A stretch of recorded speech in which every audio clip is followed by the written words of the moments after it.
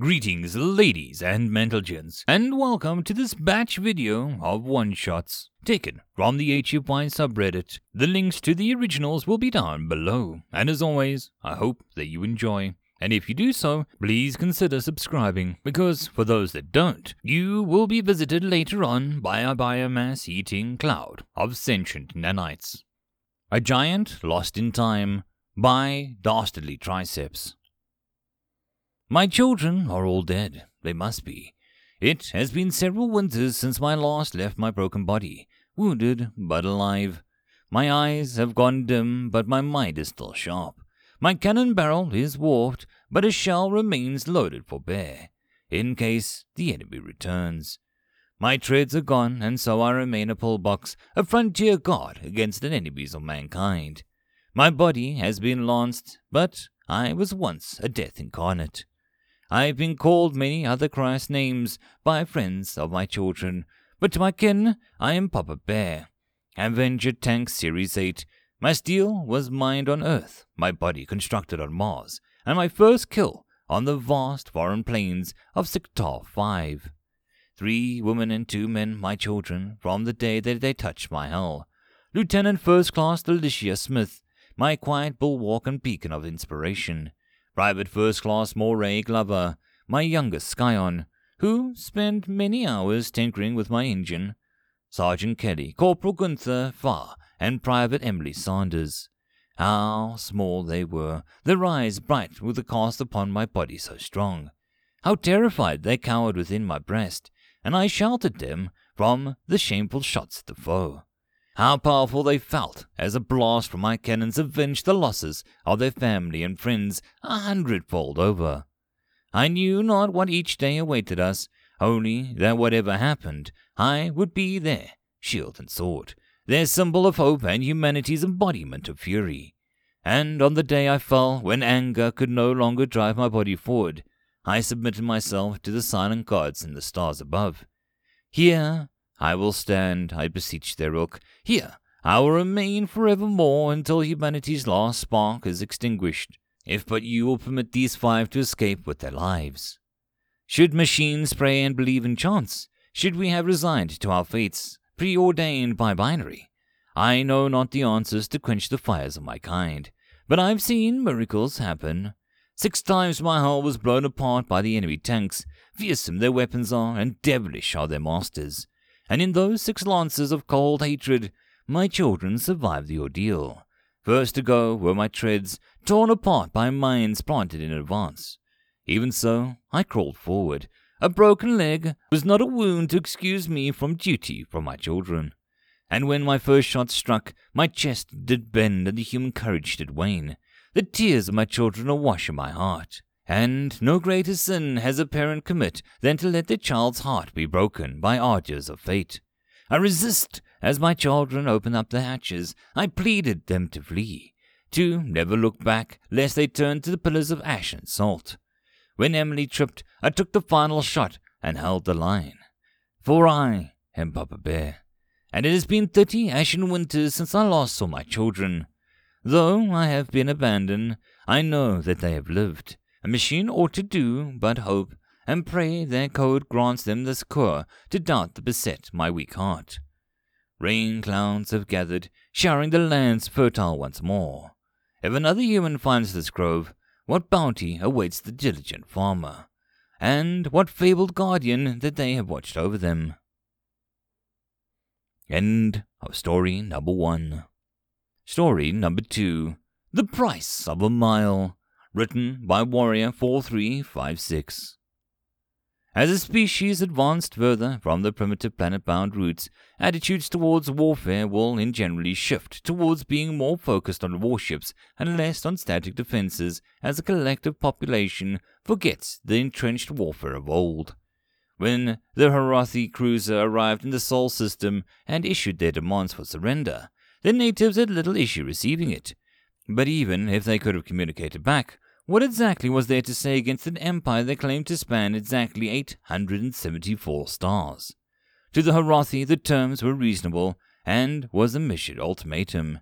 The exact terms of the proclamation does not really matter for those the purpose of the study of the pre-FTL psychology. but can be surmised as be assimilated or be destroyed. The natives of Sol did not have access to FTL technology, with only chemical-based spaceflight. Still, rather than spend the year prepping for the cultural upheaval the surrender would bring upon them, they instead decided to teach Arathi the meaning of the axiom that the Empire had long forgotten while being fresh in the natives' collective memory. Uncountable audible fortifications were built, based stretching from Sol 1 to the outer planetoids where set in orbit, along with the larger asteroids towed into position to give the natives ground to build on.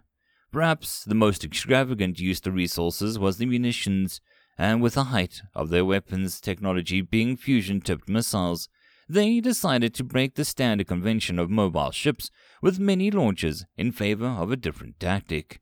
They pre-fired millions of fusion-tipped missiles, filling countless orbits of their stars with angry little satellites, each nothing more than solar panels, communications, and as many missiles as it could support. Eventually, the year had passed and the Harathi returned with little more than a single ship, bringing a low-level head of state to accept the native surrender. Instead of the grand welcome and celebration they expected, they were given a different sort of grand welcome, as they were once more reminded of the axiom that had long been forgotten. Point defense systems of the Harathi were some of the best in the galaxy, but eventually they could not cope with the load. Beyond that were near impenetrable energy shields, but even those began to protest as they were pushed to their limits. When the hull itself started to warm as the armor cracked, they learned the lesson long forgotten in moments from oblivion. The price of a mile. End of story number 2. Story number 3. Language lesson, written by Algae Father Anthracite. "You have lost, concede, and we shall be merciful," said the Karakian councillor. "If I may ask, councillor, what makes you think that we have lost?" General Graham asked. "Your home world is gone. It fell to our fleet in a rotation ago. The surface has been turned to glass." "Ah, I see. Well, councillor, I feel I have to tell you 3 things.